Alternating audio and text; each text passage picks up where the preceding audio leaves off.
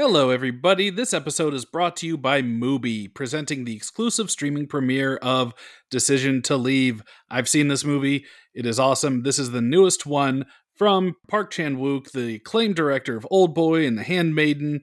Critics call Decision to Leave, quote, a gloriously fucked up love story. Don't miss this Cannes Prize-winning triumph that is now South Korea's Academy Award submission for Best International Feature Film. Decision to Leave is available to stream next week, starting December 9th, and all you listening to this can receive a free 30 days to check it out at mubi.com/Fangoria. That's mubi.com/Fangoria. Again, I've seen this movie. It rocks. Check it out. You won't regret it. And before we get to the show, I also got to tell you a little bit about our corporate overlords over at Fangoria. This classic magazine has been at it for over 40 years and is better than ever. Not only is Fangoria highly collectible, which it is, this shit's always sells out. If you get yourself an annual subscription, it comes right to your door 4 times a year, and each issue is filled to the brim with articles exploring every nook and cranny of genre filmmaking, past, present, and future, with all the most exciting journalists, filmmakers, and horror know-it-alls to guide the way, including your intrepid KingCast hosts. This high-quality writing will only ever appear within the physical pages of the magazine, so if you want to join in on the fun, you will need to subscribe. In order to do that, all you got to do is head on over to fangoria.com and, well, sign up. And since KingCast listeners are in the family, you can enter in the promo code KingCast at checkout to save a whopping 25% off your entire order. With all of that said, let's get on with that show.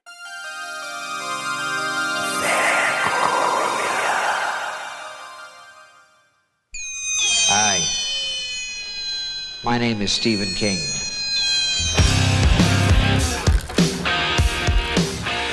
The ice is gonna break!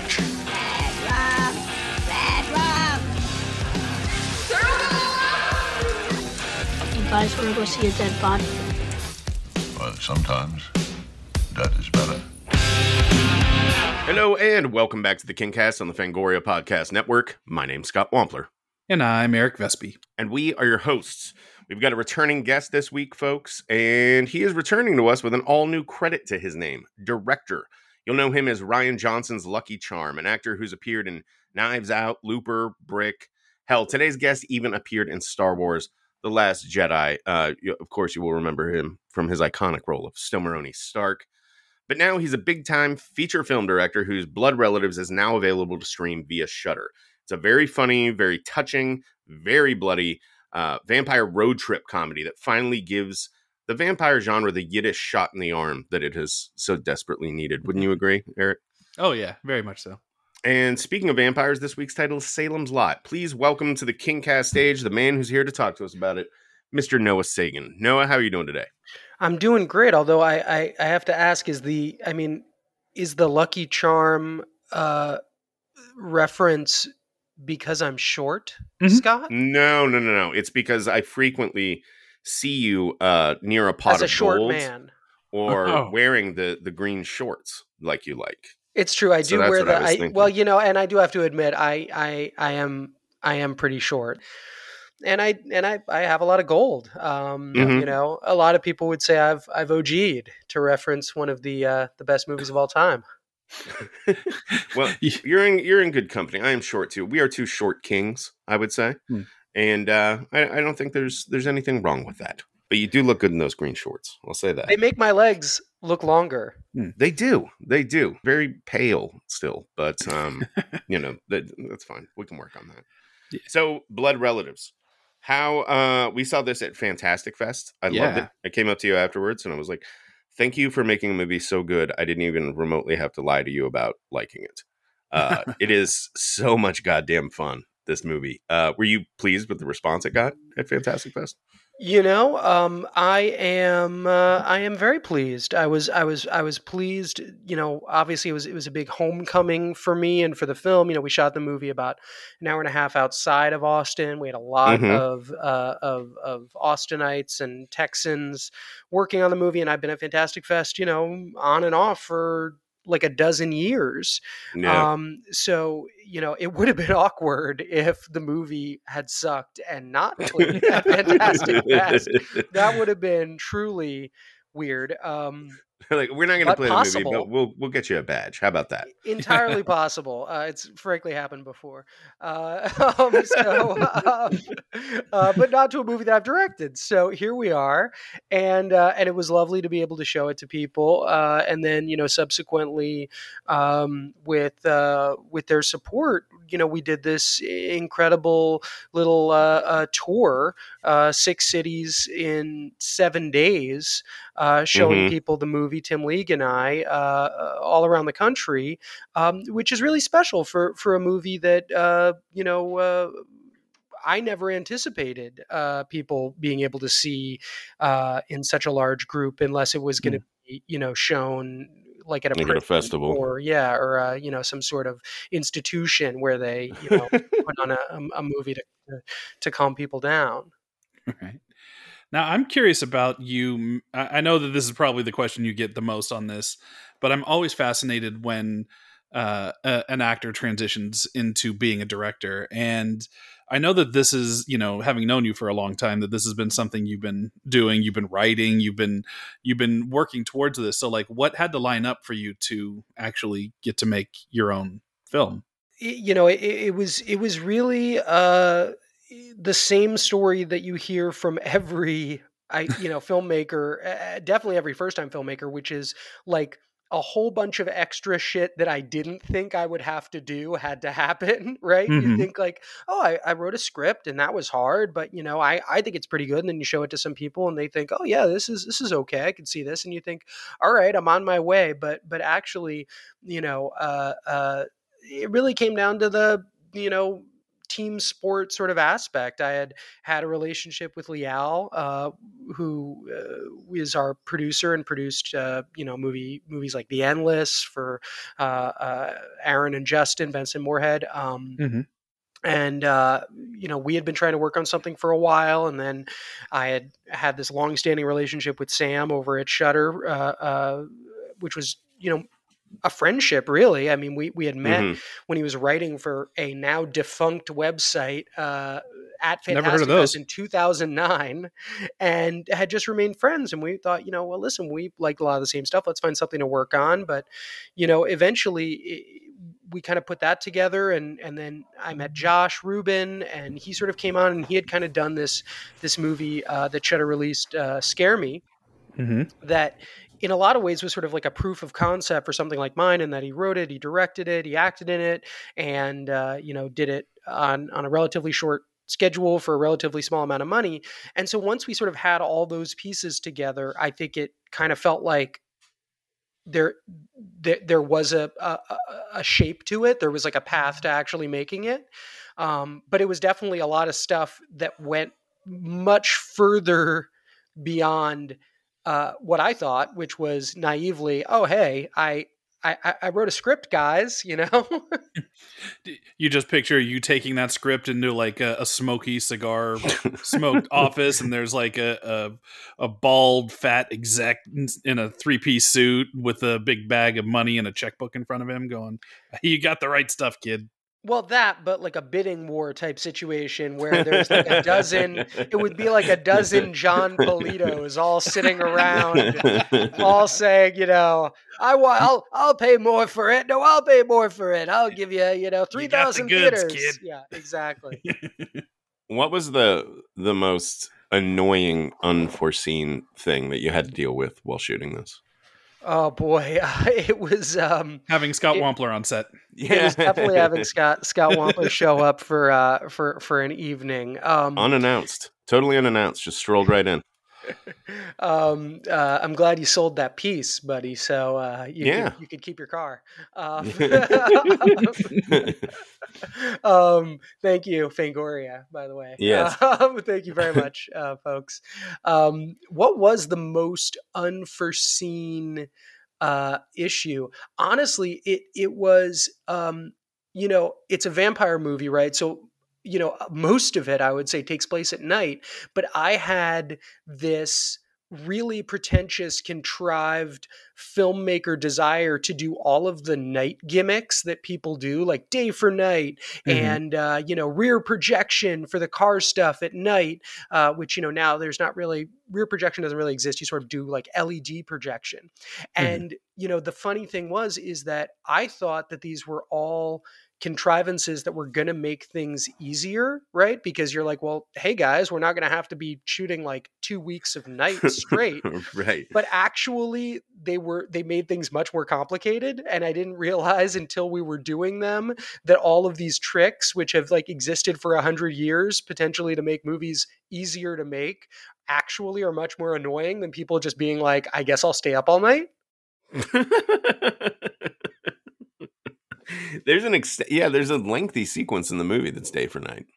When There is in the pasture. And it, it's sort of like, again, I should have read the writing on the wall when I was like, hey, I want to find a place for day for night. And, I had all these folks that I was working with kind of going like, well, I don't think we really need that. I mean, there isn't really a place where that would make sense. And then I sort of found I had this sequence and I was like, well, actually it sort of, I think kind of by design would work really well here. And they were kind of like, well, are you sure? I mean, we could just put it on the schedule for, to shoot it overnight. And I was like, no, because the sun's coming up. And so we can have the day for night and the two characters are split up. And that was like the worst kind of pretentious director demand, right.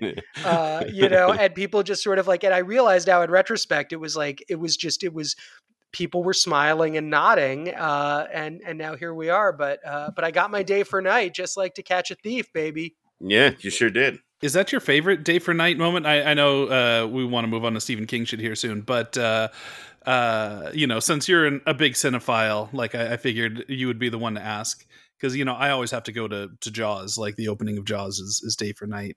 And that's that's my go-to when I think of like really great day for night moments. Well, there is really great day for night. There is day for night that looks really, really good. There's like, John Ford Day for Night, which is like really cool and looks good. I wanted the effect of day for night, just like I wanted the effect of rear projection. I wanted there to be that sort of like Paper Moon Taxi Driver driving stuff. I wanted there to be that sort of Catch a Thief, sort of silvery, kind of shadowy day for night, which is a really specific look and I think sort of accidental, frankly. And so I realized after the fact that trying to recreate the accident was, again, more work than actually doing things the right way. Right. And just in case anybody listening doesn't know what that means, day for night is when you shoot a night scene during the day and like through the use of like filters and DP using, different kind of lighting tricks and f-stops and shit. See, I'm very technical. I know all this. But they do that to make it look the ultimate image, to make it look like it's a nighttime scene. Right. Except there's usually stuff like shadows, which of course you don't get unless there's like a ton of moonlight, Right. and, things that are further away look brighter than they should because at night things are bright close up, but they're darker further away. And in our case, I have to admit, I mean, yes, we did sort of this traditional day for night thing that I really wanted to do, but we also had, we had guys with computers in Eastern Europe, guys who were like fixing it. like John Wick villains. Yeah, exactly. Yeah, things are really dynamic over there, and they're moving into the VFX space, guys. Interestingly, yes, there are a ton of folks out there who just are able to do some nice rotoscoping for you when you need it. Right. There's always techno blaring in the background when you call. It was Udo Kier, folks. It was Udo Kier doing art. Like the villain's car, or like the villain's son's car in The Saint. You know what I'm talking about? And like every time they get in that car, there's that one song playing. Anyway, well, you very not so coincidentally, I would guess, picked Salem's Lot as your title here. Another vampire story. So, first of all, we're going to be focusing largely on the Tobe Hooper series for this conversation, not so much the book. And I'm wondering if there's anything in Hooper's original miniseries that influenced the making of Blood Relatives. Funny, you should ask that, Scott. We didn't plan this, by the way. Yeah, I know. It sounds like we. It sounds like we're following a script. No, we actually didn't. Yeah. We actually didn't plan this at all. But funny enough, there was. I mean, as you can imagine, I watched absolutely every vampire movie and every vampire piece of material that I could get my hands on, and I had been familiar with the Hooper miniseries. If only because I'm a King completist. But the thing that Hooper does, and it sort of speaks to all those tricks that I was talking about, is that I think, and I don't know, we can probably figure it out easily, but I don't think that Hooper probably had the kinds of resources that he had on this miniseries in 1979 previously. So there are a lot of fun mechanisms that he uses that I don't think that he would have had access to. I mean, there's stuff like, like a lot of the sort of POV vampire attacks, the kids at the window, all that stuff, that stuff is like shot backwards with fog machines. And it's really sort of, it's off-putting and grotesque in that you kind of can't look away, and it's really unsettling, but you sort of don't know why, and there's no blood or guts, so obviously it'll pass for something like censors. And I thought a lot about that on this on Blood Relatives, which I really wanted to make an accessible movie. I didn't want to make a movie that was going to be off-putting to people who maybe aren't huge gore horror people. And then, on sort of a more macro level, and to speak a little bit more towards, I think, the book and to King in general, just the sort of idea that the people and the place is actually more dangerous than the scary thing that's happening. And I actually think that the miniseries does a really good job of that. Like the miniseries, which is 3 hours long, you're like an hour into it before people start dying of vampirism. Yeah, right. There's sexual assault, there's domestic abuse, there's there's all types of kind of like scary, towny, interpersonal violence going on that is infinitely more scary, sinister, and thank you, sinister. You should be a writer. Yes. Sinister than the vampire stuff, which eventually sort of devolves into like action movie territory. Right. Well, you also seem to take a cue from King. In you're probably also grounding it. That's the whole Paper Moon aspect to this, where your vampire leads, they're people, having to deal with people things. And that's one of the reasons why I really like that you picked Salem's Lot, because that was the big revolutionary thing about that book when it came out. Wasn't that it was a vampire tale. It was that it was a vampire tale in then contemporary America. Right. And so people, the people in there, they're just the people you recognize. They're not these gothic figures that are, traveling by carriage, and, it's like, they're just average blue collar people, The vampire threat is there. That's a little bit more old world, especially in the Tobe Hooper version, because then you get into the Nosferatu shit. But yeah, I mean, that's kind of the secret sauce for King is like, he'll take these horror tropes, and he'll just set it around people that you recognize. And that was it was so early in the King bibliography. I mean, it's his second published book, and obviously he had published before that. He had published that. I don't know though. I don't know enough about whether he had written. But had he written Bachman books before? Yes. 74 before Carrie? Yeah. And just not publish them. Yeah, The Long Walk was written before Yeah, that's true. before Carrie. I'm not sure about the rest, honestly. I do know Long Walk was the first book that he wrote in as like a freshman in college, which is mind blowing because that's a masterpiece of a book. Yeah, I'm not sure. I know that Salem's Lot is hugely important to King though, because it's a crossroads moment, and he didn't have a whole lot of those once he became established.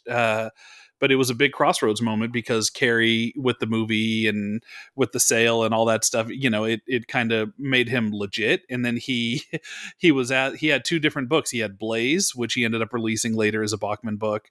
And like way later, like after he killed Bachman, then he brought him back. So he had Blaze and he had Salem's Lot, and he was getting advice from a lot of people telling him not to publish Salem's Lot because then he'll get stereotyped as a horror writer. But it was the best of the two books, so he ended up going with it. Yeah. And, if he had I think gone Blaze, who knows if he would have still continued on. The way he did. And I think what is so important is that it very much sort of sets up what we now think of not only as kind of the King mainstay, but also sort of like a mainstay of horror fiction and even horror cinema, which is again this sort of the insidiousness of the town and the people being bigger than, or at least fostering, the horror mechanism. Right. Which is like, people aren't really thinking about that, I think, in terms of, or maybe they were, in terms of anticipating that. I think that when you come away with it and you go, oh my God, I'm going to study this book. What book are you going to kind of study and tear apart? This horror guy's book, this like sort of, dime store paperback. Well, yeah, but it's a big hit and, everybody loves it and and it's really about how insidious people and small towns and sort of, the American culture of how we treat our neighbors, so to speak, can open the door to something evil, right. And I think we sort of take it for granted. And frankly, I think that Hooper really nailed that. Yeah. Yeah. I revisited the miniseries for the first time in a very long time. I'm not even sure that I rewatched it on the other occasions that we covered Salem's Lot on the show. It's been a long time since we talked about this one. Yeah. But I don't think I completed a viewing of it back then, or was halfway paying attention or something. Anyway, I thought it really fucking held up. And I think that it's kind of rickety, and I've got issues with some of the pacing, and it's far from perfect, but I was really struck this time by what a time capsule it is of the late 70s, and like the clothes, the fucking interior design on some of the wallpapers and shit that appear in this movie are just real knockouts. And I was just gawking at it when I watched it again the other night. I could not get over that element of it. Apparently it's old enough now where I'm clocking it for those reasons rather than anything else. Well, there's that. There's also the fact that it had that TV made for TV feel of that era. With if you look at something like Duel, for instance, or whatever, where it's still quasi cinematic but not. It's really this very unique thing in that like mid to late 70s, early 80s TV movie. I guess it's, you can thank the proliferation of recording on video or something later on, that, for the difference in the look. But the one thing that it also does is it casts people who all seem like they're like 47-year-olds in every role, including the kid. There's just something that it always strikes me when I see Mark Petrie in that he looks like that dude that's not Arnold Schwarzenegger. What's his name? You know what I'm talking about? That was like the bad guy in Cobra. And that was such a thing of that era, I think, because people just like didn't moisturize or use sunscreen. Right. Where you'll be like, you'll see some some photo of like Jack Nicholson in 1975, and it'll be like, here's the sexiest movie star on earth, and he like doesn't have any hair, he's got a gut, his like skin looks like leather, and he's just like hanging out, like smoking a cigarette, like drinking a martini, and he looks absolutely great. But then it's like Jack Nicholson, 32 years old. Right. But but at the same time, it's like you also have James Mason, who, in 1979, James Mason would have been like the equivalent to, I don't know, would it be like an Ian McKellen today, or like a Patrick Stewart, like this sort of like great lion of, stage and screen sort of showing up for your pop culture moment. And, you can just tell that like Hooper is using every single frame of film that he shot of him. Like, I mean, even like the death scene where he like doesn't cut away and just lets him kind of like fall down like a full flight of stairs over the course of like 45 seconds. Yep. Yeah, no, it does. It has a little bit of that, not to draw quality comparisons, but it has a little bit of that, Plan 9 from Outer Space, Ed Wood thing, where you're going to use every frame of Bela Lugosi that you have, right? And it does. It feels like that there are moments where he's just like walking to his car at the beginning of this, and he like stops and he hesitates and he senses something and he looks off and then he gathers himself and straightens his suit and then gets in the car, like little moments like that. You don't see that anymore. Like, I guess it's an attention span thing, but it's, if you have a character, walking from a house to a car, it's like, you'll see the character nowadays, exit the house and the next cut, he's in the car. Like, you don't get that transition moment, which might, be some of the pacing issues that Scott had with the movie. But yeah, no, it's a really fascinating era, and I really like that what you were saying about how this is Tobe Hooper getting to play with a budget and play with stuff that he hasn't really gotten to play with before, and you can sense that he's having fun doing that. There's a lot of moments that stand out. The camera is moving a lot in this thing. Like, it's, you just from a filmmaking perspective, like a technical perspective, he is being much more dynamic here than he would even later on in his career. You can tell that it's like a young, excited filmmaker playing with some toys here. Yeah, I mean, he had resources that, I mean, looking at his filmography, I mean, he had done Chainsaw, and then he had done Eaten Alive, which I have to admit I have never seen. It's kind of rough, that one. I haven't seen that one. That's the one with the alligator, right? Yeah. Yeah, I can only imagine that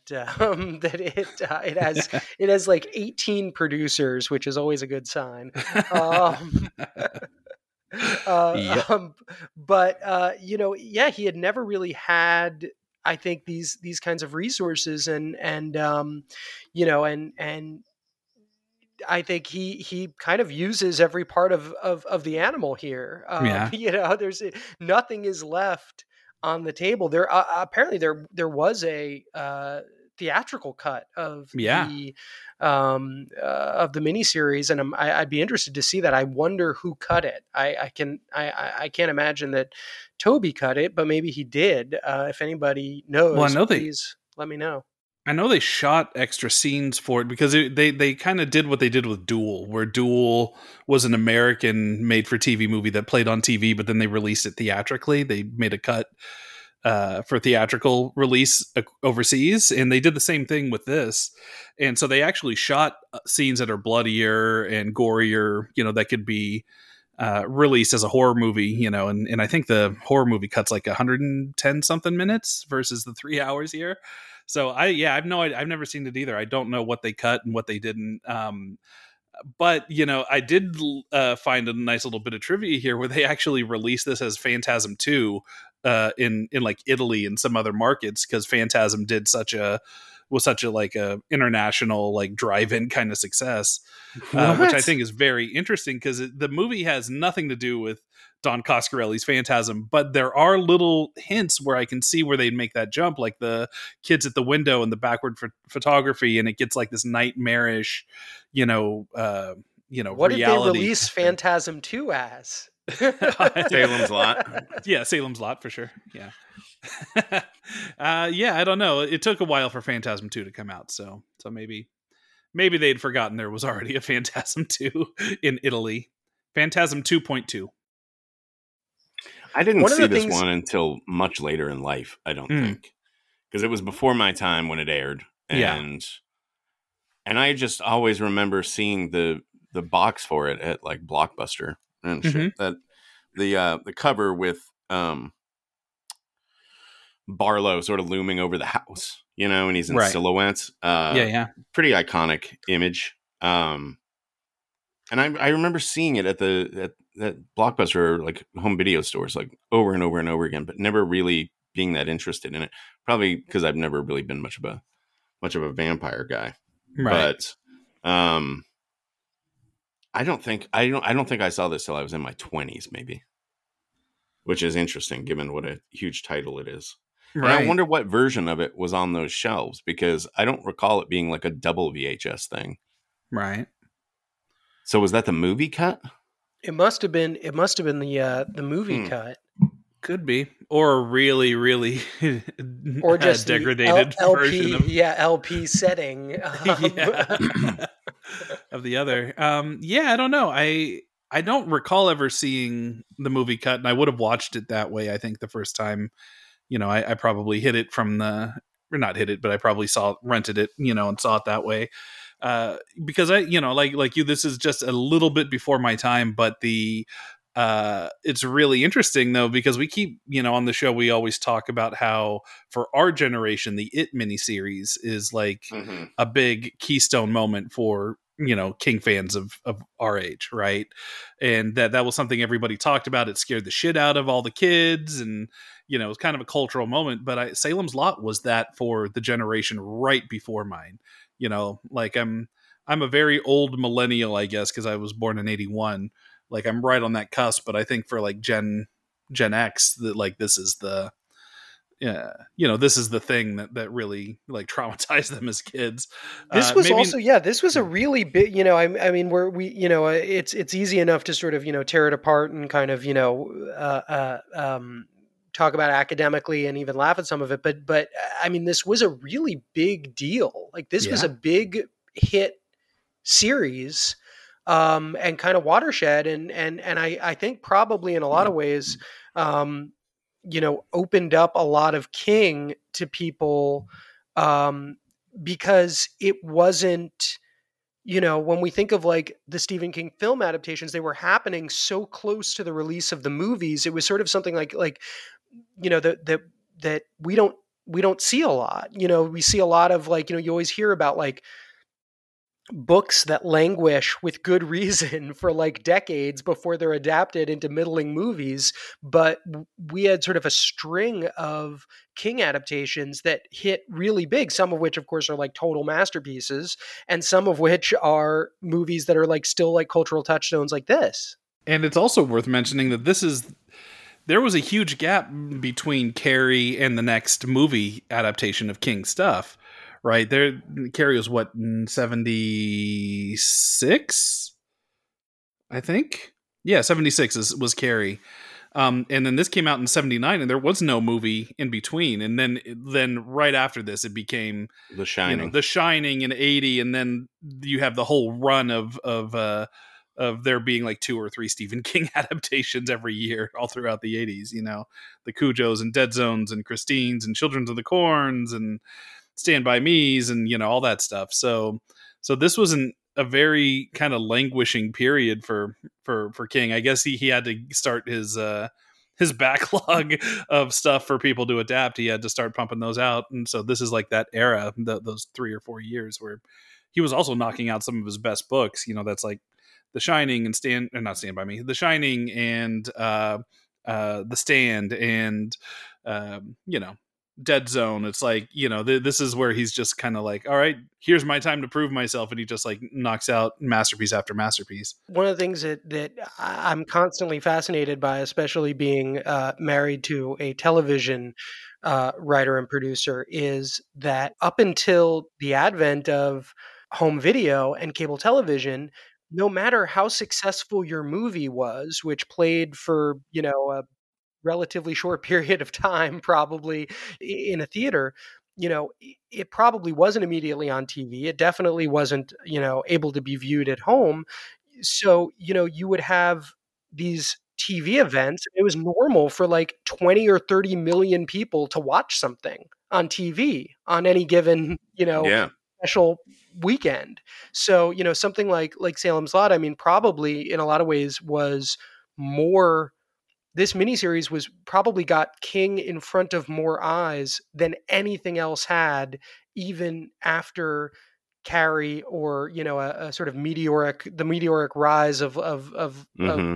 the previous few years. I wish there was. I'm looking to see if there's anything about viewership on the Wikipedia page for this, and I'm not finding anything. But I Well, believe if it's not on Wikipedia, then it doesn't exist. So Yeah, true. yeah, I I'm thi- sure it was huge. Like it makes sense just from like anecdotally from us talking with people again, like of like the Mick Garris generation or whatever. It's like everybody that we talked to that was there kind of at the beginning of King's Rise, they all cite like, oh yeah, and Salem's Lot scared the fuck out of me. There's that just thing that like it just doesn't exist anymore with where you can have this like multiple generational event, right? I guess the Marvel movies may become close, but it's like the when you talk about something like The Stand or It or Salem's Lot, like that was something that was the water cooler thing. Like adults watched it with their kids and kids watched it, with their friends and teenagers watched it and grandparents watched it. It was just like everybody was tuned in for that. All attention was focused there. It's like we just don't have those cultural touchstones. Even something as like massive as like Stranger Things, for instance. It's like it's all over pop culture, but it's got its audience, and it's not, maybe the secretaries at work or whatever will have heard of this, but the nurses, The secretaries and at doctors. work. Well, I'm trying to think of like the people of the DMV or something that are just there to like input information or whatever, that just don't give a fuck about anything, and maybe they go, I mean, everybody has their own stuff, but the point is that everybody's like kind of has their thing now. They have their alley, and they don't really deviate from that. You're either the person who like spend my weekends watching sports and nothing else, or I spend my weekends going to the movies, or I spend my weekends watching reality TV on Netflix or whatever. It's like everything's like, just because you have the option to watch whatever you want, you like there isn't those focused moments anymore. No, this was an era where there were 3 channels on TV, and this was on one of Right. them Yep. the week of Thanksgiving in 1979. So literally everybody was home, and this was one of 3 things you could watch. And I think like, we talked about James Mason, but I mean like David Soul was like a huge star at the time. I mean, Starsky and Hutch, again, like, when you Right. think about like things which 70s everybody, iconography. yeah, I mean, everybody watched Starsky and Hutch, right? And so, to sort of to have Hutch right at the end of that run, was kind of a big deal, I'm sure. People like David Soul, he was cool. Speaking of David Soul, what do you feel about him in this role?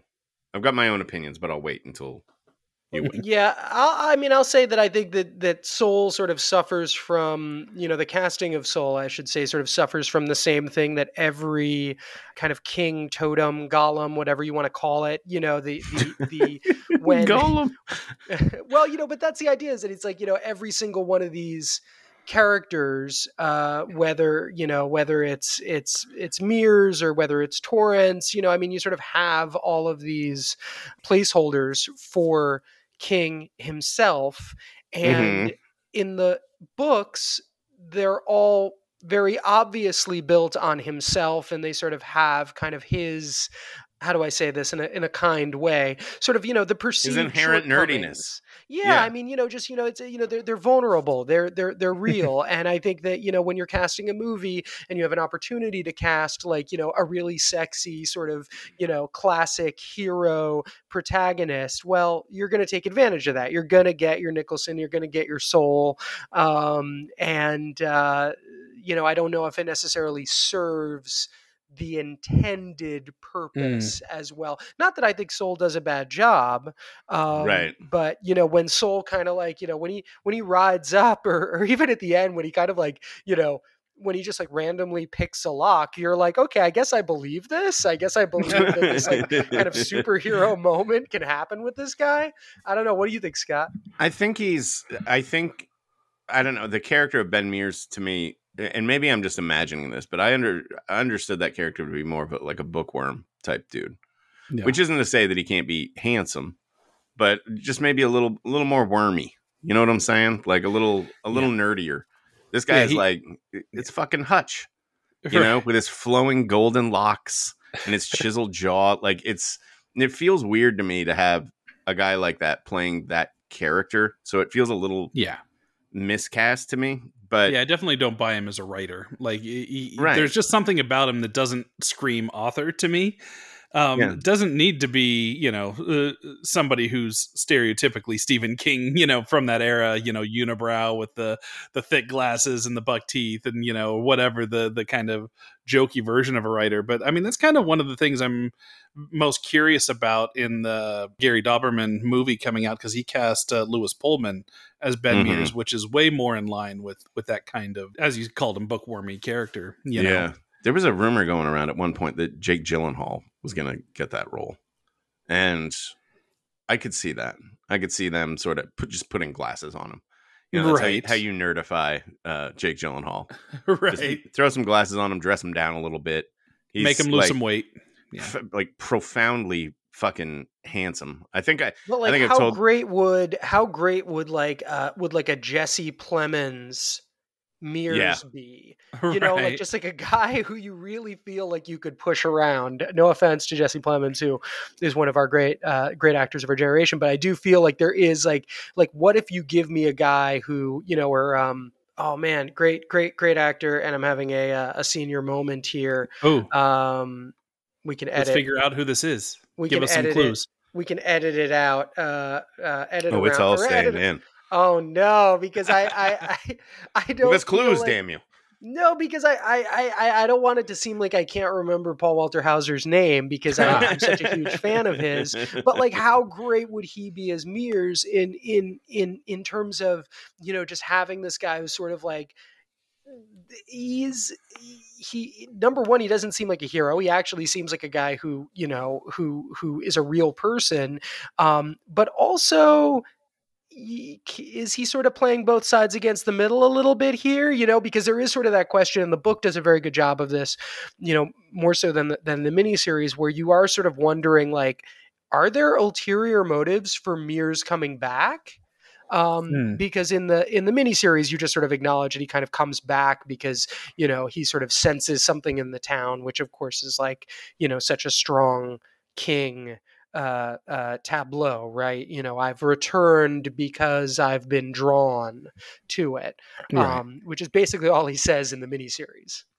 Which is weird, because I do like the concept of in the book it's way more established. He does have like the conversation at the bar where he talks about having gone in the house as a kid, which is some of the best part of the book, in my opinion, is that it's the most Shining-esque, I guess. It's the most pure Stephen King thing, where you like get the point of view of the kid going through the Marsden house and seeing Hubie Marsden in the attic, hung by his neck, and the ghost staring at him and all that. I do like the idea of there being like this horror author that's drawn, that had that traumatic like real life horror experience, and he's wanting to pull on that for his book or whatever. I think that's a really cool thing. But yeah, in the miniseries, it's almost incidental. It's just the author returning home. And it's sort of like alluded to in this, oh, my wife died. Like, it's very like, it's there isn't a lot there to kind of get him back to the town, and there definitely isn't sort of that sense of kind of like, I have to be here even if I don't want to, which again, with that sort of reluctant heroism angle, you're by the time you get to whatever, I don't know if you'd call it the last act or like the last hour, it does sort of just feel like you're watching Hutch do an action movie thing. You know what I mean? You're just watching Right, him. yeah. He's kicking ass and he's going to the house and oh no, his girlfriend's following him and he's got to defend his girlfriend. And, but it doesn't really own it because, there's like a point right before Mason dies where they're in the house, and I feel like it's like Bonnie Bedelia just sort of like kind of gets like pushed to the ground, and he kind of like goes to help her and doesn't get to her. Like there's not like any action. It's sort of just like it's like people kind of falling down a bunch of times, and that's kind of the end of the movie, Right. I find it disconcerting that the kid that plays Mark Petrie looks so much like David Soul. I guess. Yes. Yeah. I mean, he looks like a mini me, David Soul, like with the hair Everybody and looked everything. like that in the late 70s, though. Fair enough, I guess. Yeah, I kind of did some math because when I was rewatching it, I'm like, well, how old is this kid? Because he's supposed to be playing like 12, right? And I'm like, he's a 40-year-old man. Yeah, he's built like a 40-year-old man, but he's got like teenage acne. So I'm just like, where does this kid exist? Did he go through the jaunt? Like what? Like why is he both young and old at the same time? Because everybody was malnourished. Nobody had sunscreen. I mean, this was like this was an era. The Glick kids look like kids. Like what is it about in it? Like I did the little math on it, and the dude was like 17 or something when he shot. Oh, he looks older than that.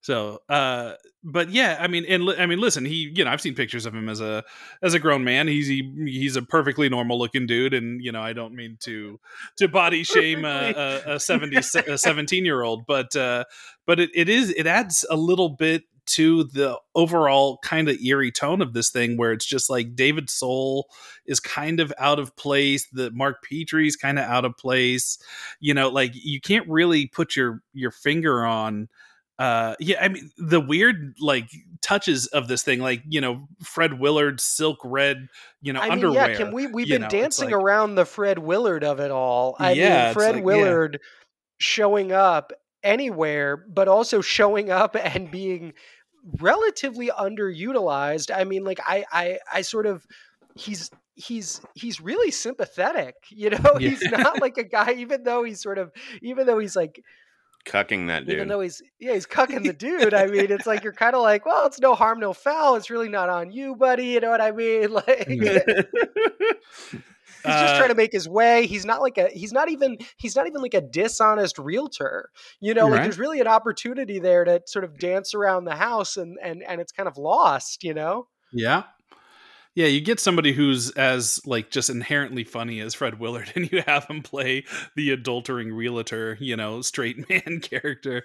It's another thing. It's a bizarre, lots of bizarre choices that like ultimately build this tone. A nice, funny aside here is the woman that he's having an affair with was married to James Cromwell in real life. I think James they got Mason. a divorce. No, James Cromwell. James Cromwell? Yeah, James Cromwell. James Mason's wife is Ralphie Glick's mother. Oh, but James the redhead that's like cheating on her fat husband with Fred Willard, she was married to James Cromwell, who then later played Father Callahan in the other miniseries with Rob Lowe, the other Salem's Lot miniseries. Yeah, that's fucking weird. Yeah, bizarre, huh? So yeah, digest that, absorb that, do with that information as you will. It's interesting that this spawned a sequel, Larry Cohen's A Return to Salem's Lot, a few years later. Which I have not seen. Neither have I. Me neither. But it was a theatrically released sequel to this miniseries. I don't think I can think of another example of something like that happening. Well, Roots 2, that was a very successful. No. Yeah, I don't know. Like, I mean, there's been like TV adaptations of where there's been TV series, but like nothing that I can think of that's like, and now the direct sequel to a miniseries. I'd be curious to see it. Apparently, it's screened at Cannes, and apparently it's just bonkers. Which, if it's Larry Cohen, from that era, of course it's got to be. But But yeah, I've seen clips of it, and apparently there's a cursing kid in it that just is like always just throwing in like the most vulgar language into random scenes, And it which was makes me really want to watch it. 1987. It was 8 years later, which Yeah. is, I mean, incredible in terms of just what were you guys, who thought of this at that point? Like, Well, you know what I mean? I mean, I guess can it was- answer I guess that it was- actually, Yeah, because Larry Cohen was one of the people that wrote one of the early scripts for the first Salem's Lot, and they didn't go with his script. And then years later, the studio came back to him and was like, they wanted him to do some other thing or invited him to pitch on something and some other project they were working on. And he was like, well, how about I just write a sequel to Salem's Lot? And then he wrote the script. I guess I'm imagining that he probably incorporated some of what he had originally into the new version. I guess he was inspired by Our Town in writing it. I should really check that out. Samuel Fuller. Oh yeah, Sam Fuller? Yeah. Is Sam I think it was the Sam the Fuller? Sam in Fuller. this? Yeah, it was the Sam Fuller. Yeah. In Return to Salem's Lot, the noted and iconic director Samuel Fuller. All right, we got to watch that shit, Scott. Before I forget, guys, I also have to say to plug another film that has recently come out that's very important, a movie called Mr. Organ. Yes, by my friend and guy who I'm a huge fan of, Dave Ferrier, who's a documentarian. He made Tickled. He has a new movie called Mr. Organ, and the guy that Mr. Organ is about is serving like such James Mason vibes. Holy shit, you're right. Right? It's like, I mean, it like the dovetail between Mr. Organ and James Mason as Straker, it really did sort of make for a double feature. We got a sidebar on Mr. Organ for a second here, though. Let's do it. Let's do it, like, Dave. I've known David for years now. Like, he and I met on Twitter or something. Game friendly on that. He guested on the previous podcast I did. He's been on this show a couple of times. Love him. And he was at Fantastic Fest with Mr. Organ, and I was going to see it, and then I got COVID and had to leave. So I had to catch it later. I thought that one was fucking hard to watch. Like, he goes so far down this rabbit hole, and it just fucking shattered him. And I think it was difficult, being friendly with the guy to see him going through that shit in the fucking movie and realizing that this guy was just completely running his show. It's also not his, it's such a departure from David's personality, which is that he's like kind of a really easygoing guy, and he kind of has this great ability that investigative journalists have to sort of, everything is kind of like water off a duck's back. And you know, when you watch Tickled and you watch Dark Tourist, you really feel like he is fearless, and like he sort of comes from this vibe, this environment and this kind of mentality where it's sort of like, well, what's the worst that could happen? Right. And he kind of keeps going, and that sort of like makes you as the audience sort of feel like you're along for the ride. And the conceit of Mr. Organ is that he is genuinely terrified and sort of stuck. It was, at first you kind of feel like, is this filmmaking? Is this sort of, how he's telling the story? And if you're lucky enough to be friends with the guy, or to at least, see him talk about it. And I was there at Fantastic Fest when we watched it for the first time in a with an audience, and he's genuinely like, I'm scared of what's going to happen now. Yeah. I would be too. That guy's a fucking lunatic. Well, but I gotta say, I mean, counterpoint, I don't feel like that guy is more of a lunatic than any of the Tickled people, and definitely not any more of a lunatic than like half of the people who he would go and visit at, during Dark Tourist, who were like, oh yeah, I just killed a guy 5 minutes ago with this gun that I'm showing you right now. Do you want to go get some tea? And that was like kind of like the conceit of Dark Tourist over and over again, was like, hey kid, you want to see a dead body? And and yet it was something about Mr. Oregon really gets him, and just to pull it back, I mean, that's kind of the vibe that Mason has, even before you meet Barlow, or even before you kind of know what Barlow's up to, is this guy with this like weird mid-Atlantic accent who's kind of like, please enjoy my treasures. You know what I mean? He's very silky. He reminds me of Ian McShane in the John Wick movies. Like kind of comes in, classes up the joint whenever he's on screen. Yeah. He's got that distinctive voice you're talking there's like about. There's like a 20-minute sequence where Mason is like, please don't mess up my suits. They're very nice suits. I understand that if you would like to test them for forensic evidence, you may, but I expect them back in better condition than I provide them to you here on their beautiful hangers made of silk and other fine materials. Like, he just really is. It's not just chewing the scenery. It's like the commitment to who the guy is. Yeah, I'd also like to point out that he basically invents the concept of layaway.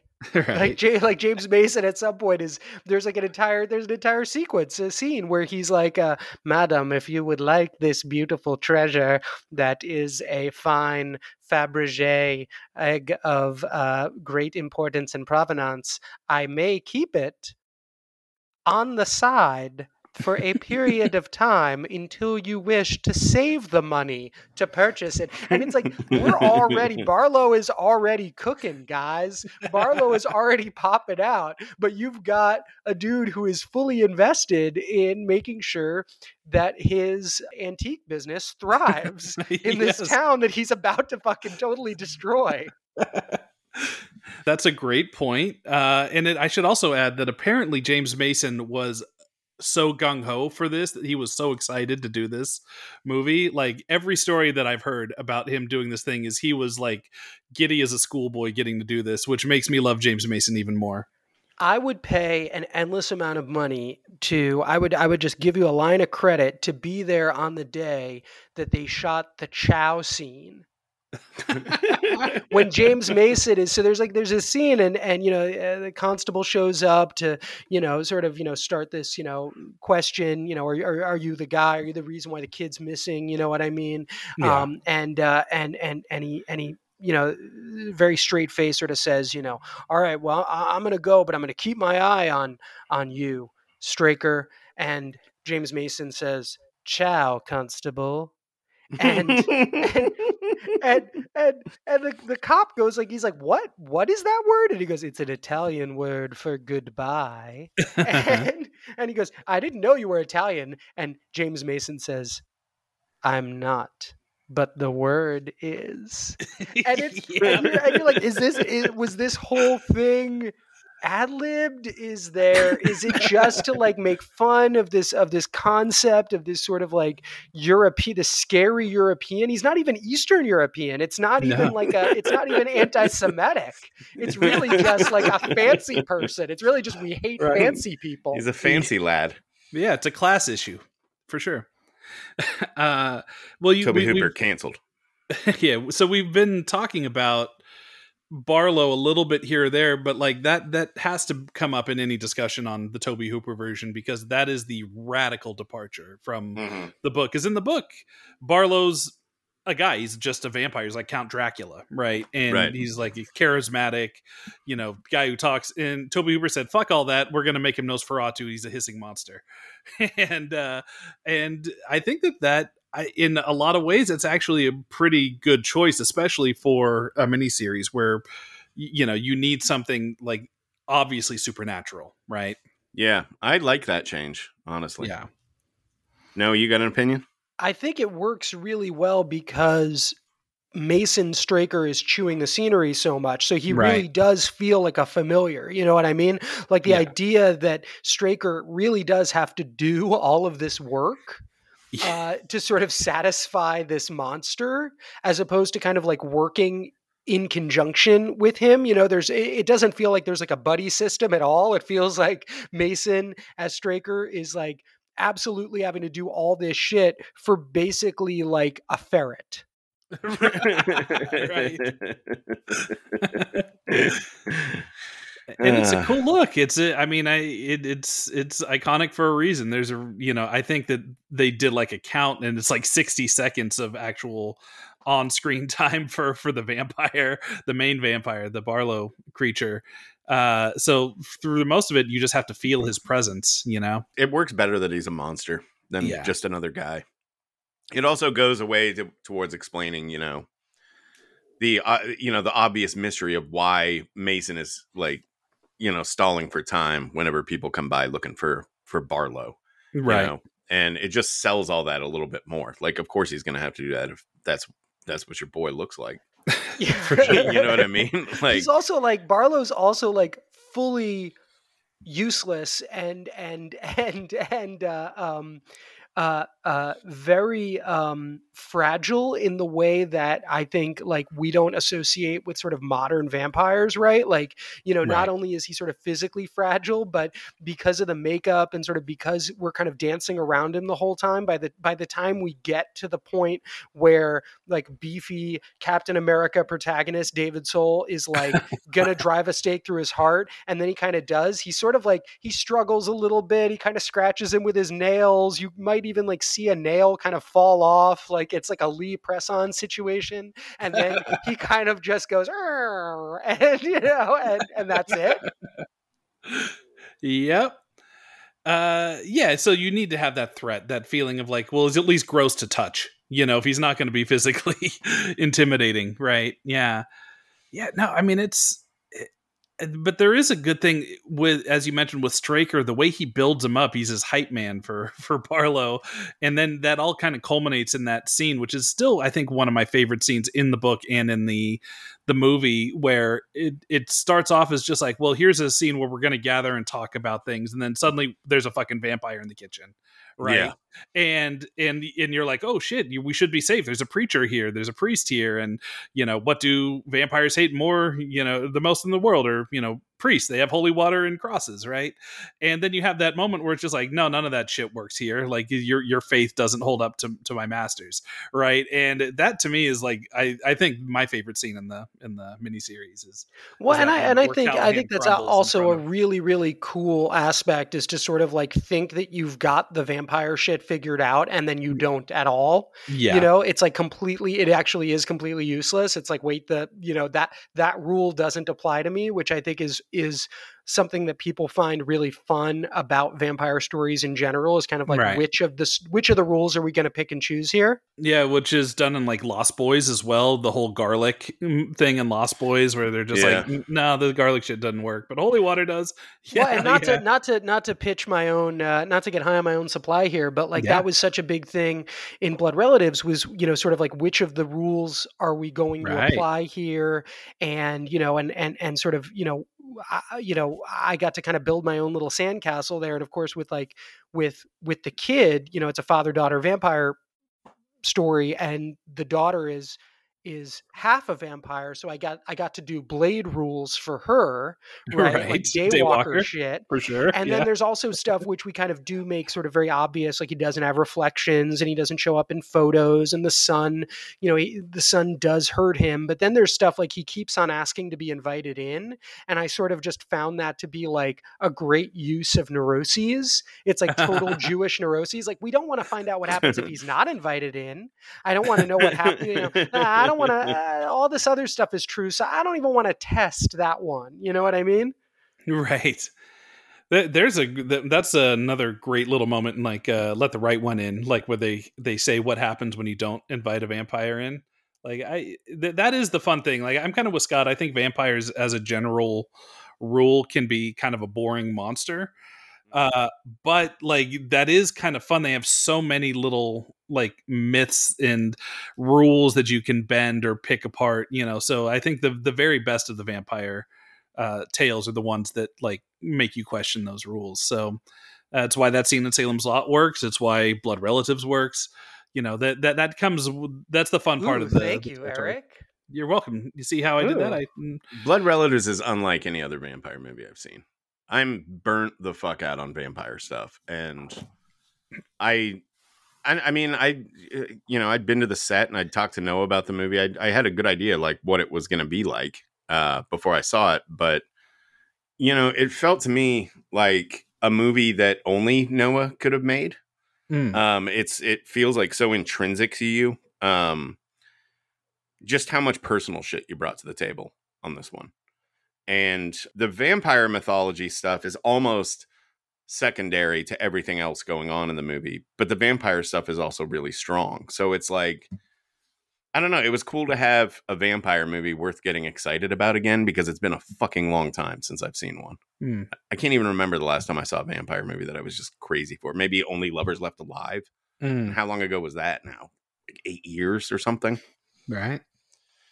Anyway, good job, Well, Noah. I appreciate that. I mean, I think it did, it does sort of operate kind of on these two tracks that it can sort of operate on independently, where you have like a vampire story and then you also have, a father-daughter sort of family story. And of course, they intertwine, but when you're able to sort of have that distinction, I got to decide sort of where they intersect, right? But so much of that was, the boring stuff to people who like don't care about a family comedy, was being able to really look at the vampire lore that I did want to draw from, and then get all of the trash away. I really did get to sort of say, hey, listen, this is the vampire shit that I want to talk about, and this is the vampire shit that I don't want to talk about. Hey, listen, folks, that's auteurism. Yeah. It's just you, Joel Schumacher, and Tobe Hooper up there in the echelon there with vampire Tony auteurs. Scott as well. Claire Denis. That's way too highbrow. That it ruins my joke when you. What about you Romero? Oh, Martin's incredible. Martin's such a great movie too. Yeah, I'll give you Romero. That's good. You got Blood Relatives on Shudder. Hopefully, everyone has watched it by now, or they will check it out after hearing this episode multiple times. Every click counts, folks. I suspect we may also be seeing you in another movie that's coming along very soon. Your suspicions may be founded, Scott. Yes. As I put on my James Mason voice, let me introduce you to speculate on my casting in Glass Onion. A Knives Out mystery. Yes. Let me ask you this: is the next one going to be called something a Knives Out mystery? Are they all going to say a Knives Out mystery after the? I guess I don't know. That's kind of like Shouldn't it be a Benoit Blanc mystery? It should be a Benoit Blanc mystery. Listen, I don't do. If I was in charge of marketing, do you think that I would be here doing my 7th episode of the King Cast? Obviously, I'm not the guy to ask. I don't know how they ended up with. I don't know how they ended up with that. I do know that obviously, Knives Out is, in retrospect, a song title reference. Glass Onion definitely is. I imagine our boy is going to go for the hat trick. Right. Yes. It'll be Dragula. Dragula's going to be the name. I was surprised it wasn't a Billy Joel song title on this one. I never would have guessed. Italian restaurant, a Benoit Blanc mystery. Only the good die young. I mean, there are some good ones there. Big Shot. I mean, you could, Downeaster Alexa, a Knives Out Downeaster Alexa. Yeah. River of Dreams, a Benoit Blanc mystery. Well, is there anything you want to say about that, or you just want to keep your trap shut on?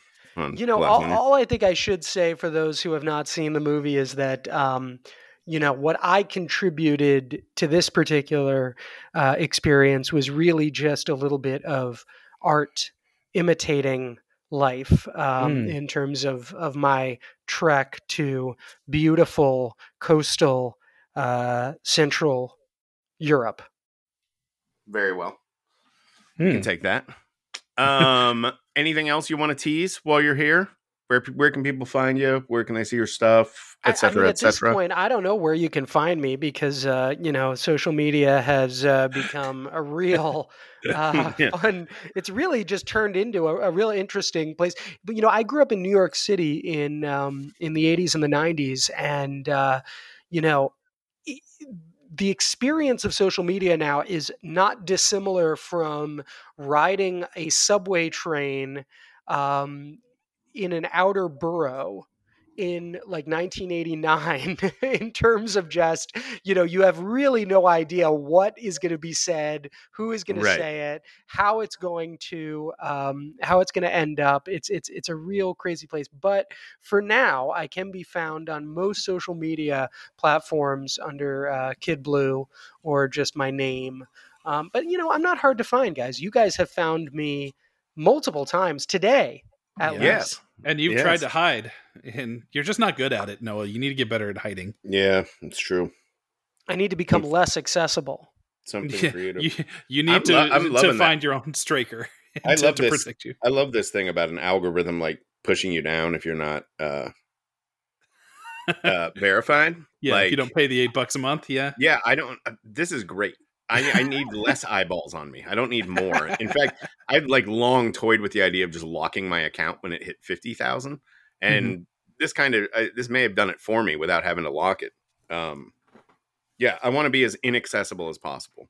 So, and I'm really enjoying the fucking nightmare circus that Twitter has become, honestly. I mean, it's as long as I can still use it as a tool for booking the show, which I still can apparently, then I'm fine with it. But it's sort of the question is it really going to become sort of like the Facebook experience, which is just like the only reason that you would still have Facebook is because it is potentially a way you could find someone in a slightly less personal way than having their number.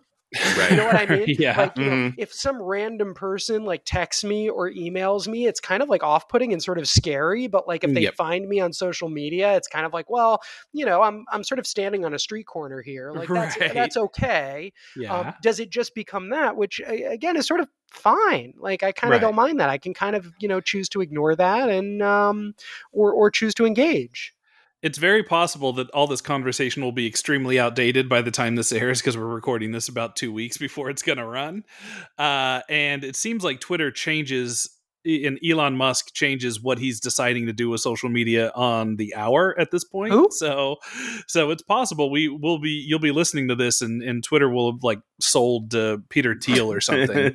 So and it'll be very outdated, but just in case a Gulf Western company. Yep, David Soul's going to buy Twitter. Nestle. My dream is that it just becomes part of like a giant old school conglomerate where it's just it's like Daewoo. Like we make blenders, we make cars, and we also make Twitter. Please to enjoy. Well, thank you very much for being here today. To talk Salem's Lot with us, Noah, and congratulations on the reception to Blood Relatives. Very well earned. Yes. Well, thank you guys. I really appreciate your support, and I am always, as a completist, happy to be here to talk anything King because I have this albatross of a King collection that follows me everywhere I go. Yes. We know about your impressive King collection. Not only do I have a complete collection, but so many of which are first editions and hard to find paperbacks, and I'm just saying it's just the kind of thing I like. Yeah, we've told you before, you're not good at hiding, so all you're doing is making it more feasible for me to steal your impressive collection and come over. My shit's gonna get disappeared real quick. Yeah. Well, thank you so much for coming on the show, even when you're here to brag about your awesome Stephen King collection. Yes. We do appreciate you being here. Well, happy to brag any day of the week, guys. To pull it all back, I am like a leprechaun, but instead of a pot of gold, it's a pile of Stephen King books. All right, that's it. You're done. Get rid of me. All right, cut. That's it. Many thanks to our good friend Noah Segan for coming on, talking some vampire shit with us. We always appreciate it. Indeed. Always and finishing out a duology that began previous week with Jerusalem's Lot. I know. Yeah. Unfortunately, we are not forward-thinking enough to follow this up with One for the Road or or even the Rob Lowe Salem's Lot adaptation. But we've noticed in the past when we've lingered on a single title for too long, the natives get restless. The people weren't appreciative of our Lawnmower Man and Lawnmower Man 2 1-2 punch. Yeah, that stunt did not go over well. People were Lawnmower Man the fuck out by the time we were all done with that little experiment. Yeah, so we are moving on to something new. Yes, indeed. And it is a short story. So next week we will be talking about Grandma, the short story involving, and as you would imagine, a very upsetting grandmother. And our guest is a newbie on the show. We're very excited to have this person on. I will say he is a character actor that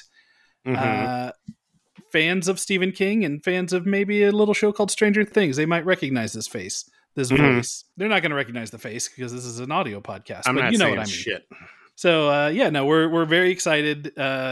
Good guy, very excited to have him on the show. And what's happening over on our Patreon this Friday, Scott? Well, we're going to be getting into some Dark Tower shit. I am not sure we have a specific angle on it other than getting into some Dark Tower shit. But our guest is going to be Ryan Lambert, who you may know as Rudy from the Monster Squad. Turns out he is a big Dark Tower nerd.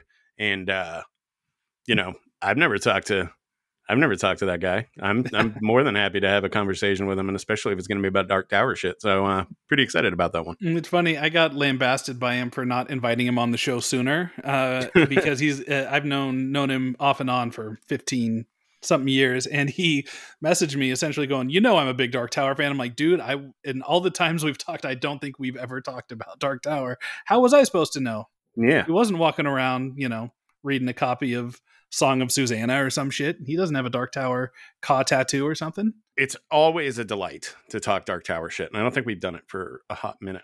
Although, we might be doing that again soon. Who knows? Yeah, you never know. In the main feed. You never know. I literally don't know. I don't know. We haven't confirmed it yet. So, yeah. It's inevitable. There's always going to be Dark Tower talk. I do know that even though we haven't got a specific angle with Ryan to talk about Dark Tower, we are honing in on Drawing of the Three in that area. So, nice. So I figure that that's a popular title among us. That's one that I think Scott and I are both very similar in that our favorite Dark Tower book kind of alternates between that and Wastelands, depending what mood we're in. So yeah, and I think that's his favorite, and he just reread it, so it's very fresh on his mind. I don't know, it's just there's something in the air whenever you get Dark Tower nerds excitedly talking to each other about Dark Tower shit, and I expect to have that in spades. We will know tomorrow. We're recording that episode tomorrow. When you're hearing this, we'll probably have just recorded that episode, and then we're off to LA. Right. Week. Yes, and hope to see some of you guys out at Season Screamings in Pasadena. We will be moderating a panel this Saturday there called The Legacy of the Shining, or The Shining Legacy, depending on which piece of advertisement you see. But it's going to be us moderating a panel with Mick Garris, Steven Weber, Mike Flanagan, and Henry Thomas. Yes. Maybe some others, maybe not. We shall see when we get there. Literally, we don't know. There's been hints of maybe other people, not Jack Nicholson. We tried. That dude's not returning anybody's phone calls. Yeah, sadly. But yeah, no, it's going to be a good time. Frankly. What? Or my text. That Nicholson. He's not returning my text. Motherfucker. I know. It's that dude really just upsetting shit. He's just too big for his britches. Too good for the little people, I guess. That's fine. But yes, so hope to see some of y'all over there. And yeah, in the meantime, we got our bonus episode covering some Dark Tower shit with Ryan Lambert hitting our Patreon this Friday. That's patreon.com/thekingcast, by the way. Go sign up. And and then next week we have a very fun actor coming in to talk about Grandma. Talk to you then, folks. Bye. The Kingcast is a Fangoria podcast production. The show is produced, hosted, and created by Eric Vespi, that's me, and Scott Wampler. Tira Ansley and Abby Goel are executive producers. Daniel Danger is our art director, and editing is done by yours truly.